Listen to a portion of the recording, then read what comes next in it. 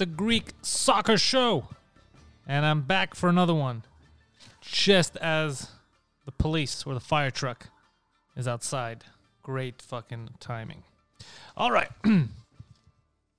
So we got a packed show today because there's a lot to talk about. Like I said, I'm going to talk about a couple of other leagues since people asked, but only like main games. I'm going to get to the derby match that happened in Greece in a minute. First, I just want to touch on something because I was watching the Man United Arsenal game, and I know a lot of people were. And some people said, oh, you know, it's a derby match, and they're two great teams, so it ended 1-1. That makes sense. And I'd like to tell you why you're wrong. It really isn't what you think. It's not Man United and Arsenal of the past. That doesn't exist anymore. They're not the teams they were.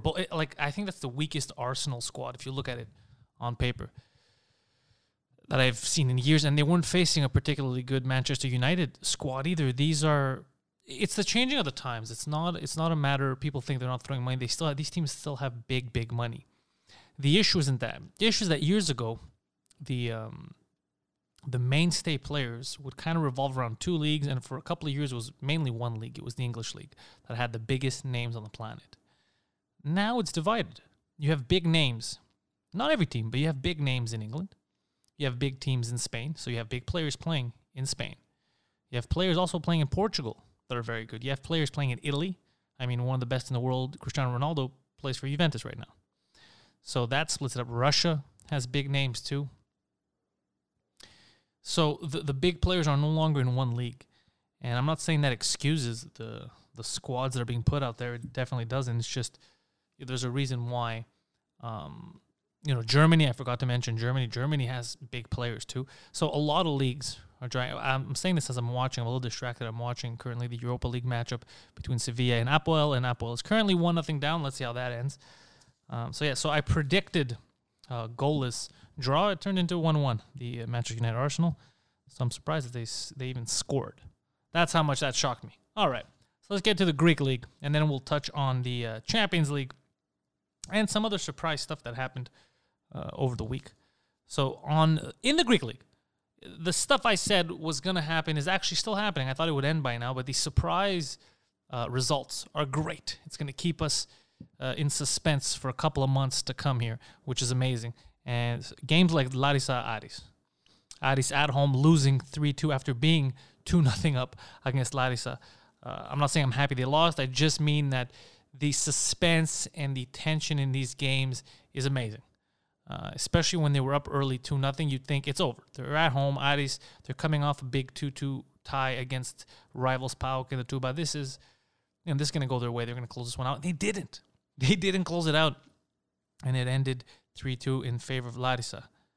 Atromitos beating Panetolikos 2-0. Another surprise. Panetolikos has been playing good. I don't know how but Atromitos is a good team. Atromitos is a very good team.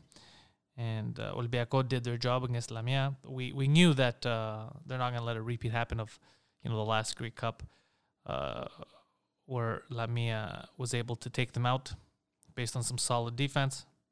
Now, another surprise is Ofi. Ofi's still on fire. They took out Asteria Tripoli 3-1. The Cretan boys. Crete is on fire. They're playing hard, and they're winning. So I'm proud of them. And, Panathinaikos also beat Panioni, I believe, 1-0 away, which was, again, another... Well, I don't know. Panionios has been having a bad season. So, and Panathinaikos is obviously not at their best, but in this league... They find ways to win. I mean, this league, the reason why the league is down to 14 teams is just, in an effort to make it more competitive between the first and last team. And at least there's still some surprise results. But what wasn't a surprise was on Sunday, the derby match. AEK PAOK in Athens. It was not a surprise that it was such a heated venue. A lot of people showed up. It was fun to watch, I guess. There was a lot of good moments. Now, the first half was definitely a very, very bad half for AEK. Not only were they down 1-0, they should have been down more. They just weren't playing well. They looked a little disorganized out there. A couple of changes in the second half picked up the game, but also a lot of weird calls happened. So AEK scored 3 goals, but ended up tying 2-2, which is what I'm referring to. The initial second goal that went in off Madalo that they called offside Definitely looked like you could call it offside when you look at the replay. Problem was, we found out after the game, the replay the ref was looking at and the replay they showed us only showed half the picture. When you actually looked at the full field, you noticed that it was not offside because a player, I believe it was Limnios, who was playing the wall during that free kick, was actually covering Madalos. So it should have counted. So I should have ended that one 3-2 if you go by that. But it was fun to watch Deletic score his first goal and actually get the chance to play. We got him and he never plays. It was good to see some like Limnios on for PAOK, just showing that there's still some young Greek players with a lot of hustle and that they could play hard.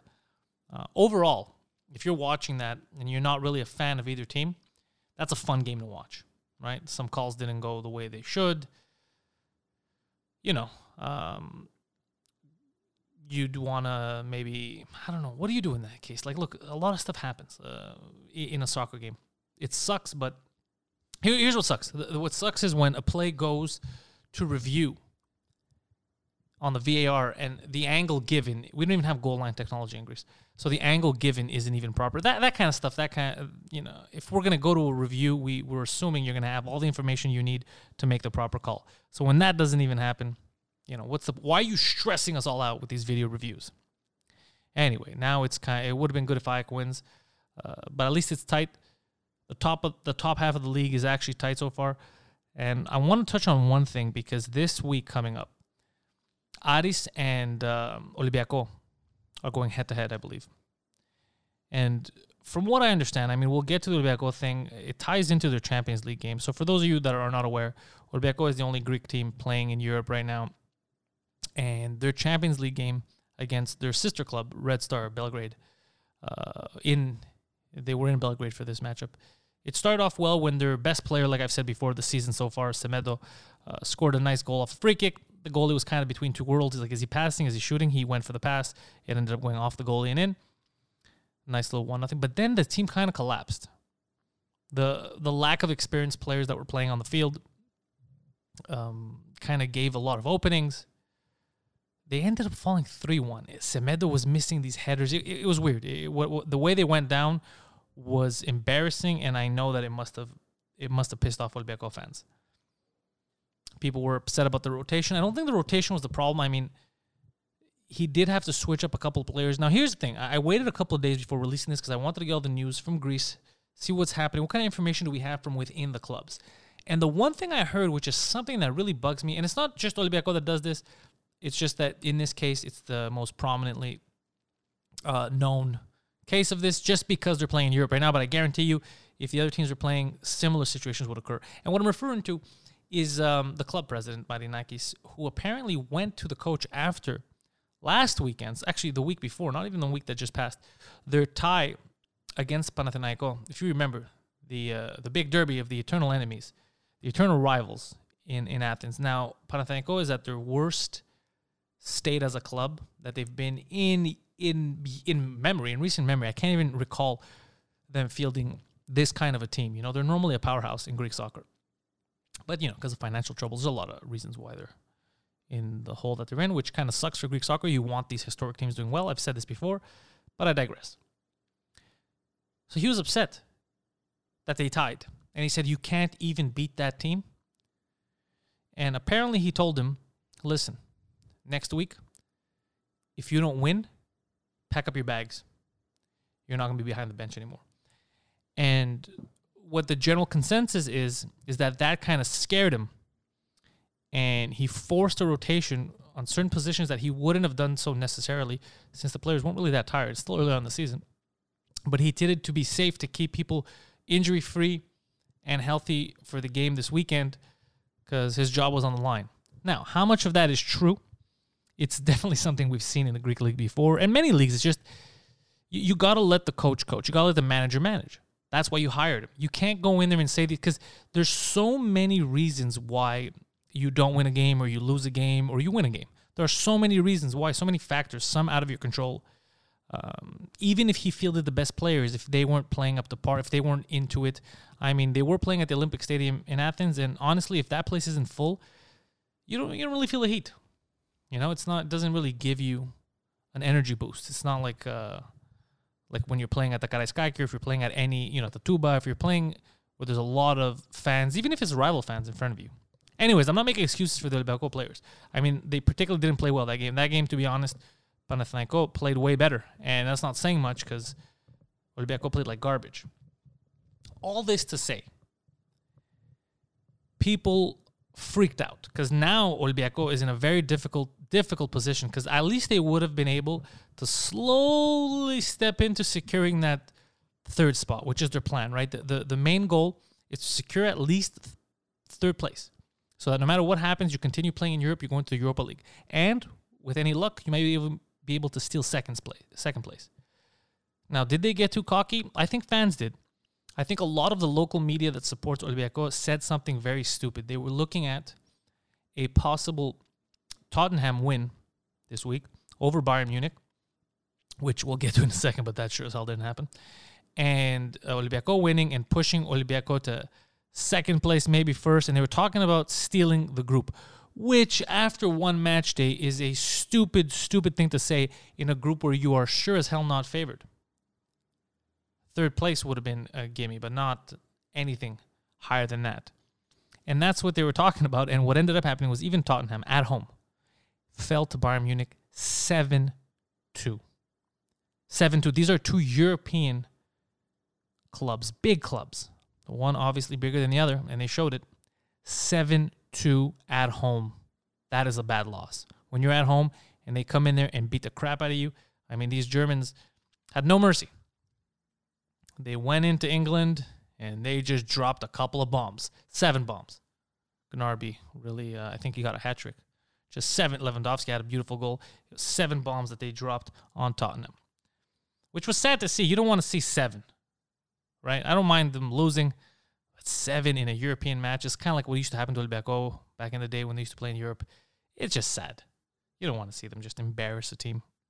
And a lot of, times are changing. Like I said, a lot of different leagues are getting bigger players, which doesn't necessarily mean that that league is going to win a European championship. But what it does mean is that these super teams are starting to falter, right? Because either they're coming up against other super teams or they're just missing that extra, that added super player that would make it a super team as opposed to a team with a couple of super players. Example, Real Madrid. Look at Real Madrid. What did it end with Club Brugge? I believe 2-2. They tied at home against Club Brugge. Are you kidding me? Club Brugge, a team that I took and spanked around in the Europa League a few years ago, and Real Madrid losing Cristiano Ronaldo, their players not. And again, you'd think that on paper that would be the superior team, but times are changing. Times are changing, and I think this is a good time for teams like Olympiacos to step up and get some of that European money. But my God, it didn't go their way in Belgrade. And yeah, the changes in the rotation had something to do with it. I don't think it was, even though Semedo missed those 2 headers at the end, which led to the team scoring.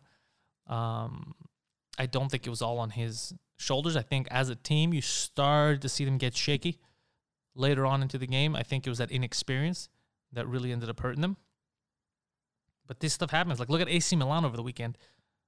AC Milan facing Fiorentina. Fiorentina, who's it's home to Frank Ribery.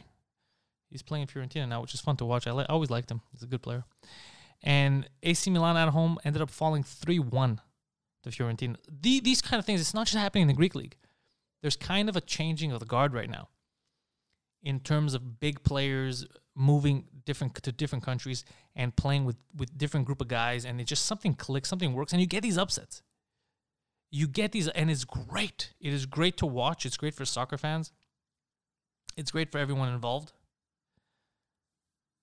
And I only see this as a positive. I don't see any negatives, as opposed to what used to happen, or even in the Greek league, right? Until about 4 years ago, in the Greek league, it was kind of a fix. Olympiacos was winning every season. They had, their administration, they had people in the government. They had people in media. They had people, it was just, referees that were with them. It's like they had their own, it was crazy, right? And now they're trying to break that up, even though PAOK was trying to do the same thing for a couple of years now. They're trying to get people in their pockets as well. Just let them play. Let these teams play. Let them get. I'd love to see these teams get. I'd love to see Panathinaikos get healthy. I want to see AEK have our new stadium ready. I would love to see Olympiacos win in Europe. Only in Europe, not domestically. I don't. But in Europe, I'd love to see them win, get some more points for Greece, and also do well. I mean, even though they coughed up that 1-0 lead in Belgrade, I do still believe that they can steal third place. I mean, the way it is right now, the way it stands, they could even steal second. I mean, I believe Red Star is second right now with 3 points, so they could definitely steal second place as long as they play well against Tottenham when they go to England. And we'll see what happens. Now they got, here's the thing, what's difficult is that the next 2 games, right? Back-to-back games, Olympiacos has to face Bayern Munich home and away. Very hard. Whereas Tottenham gets Belgrade twice. So if Tottenham steals 6 points, I don't think Olympiacos could do the same. It'll be pretty tough on them. If Belgrade pulls some kind of an upset and Olympiacos doesn't get decimated, maybe ties both games or, gets a loss in a tie, something like that, I think they're still in it. They could still steal it after because they'll have to face, Red Star and Tottenham. Anyways, that's a lot of speculation. Point is, it's been an exciting, eventful time in Greek soccer, in European soccer. It's been a good couple of weeks. And now we've got the, the last qualifiers coming for the Euro, which, it's not going to go well. You can already tell. At least we're trying new players for Greece because it's basically over. The campaign is done. We're not going to qualify after that shameful display. So I think Papastathopoulos, Manolas, a lot of the big players have been cut from the squad. And coming up now are some young guys they're going to give chances to, which, I mean, that's the best you could do because it doesn't matter at this point. Win, loss, it's not going to change anything. So might as well see if we could win with a bunch of young guys because clearly it wasn't working with the highly paid, highly skilled all-stars that we had. And you know what? I don't care if you're an all-star for your team in England, if you're an all-star for your team in Italy. If you can't bring that back and you can't help the country win, we don't need you on that team. I'd rather have, the name is not going to get us anywhere. I'd rather have players that are willing to play and to win. And with that said, that is the report on soccer for this week. So I hope you guys have enjoyed it.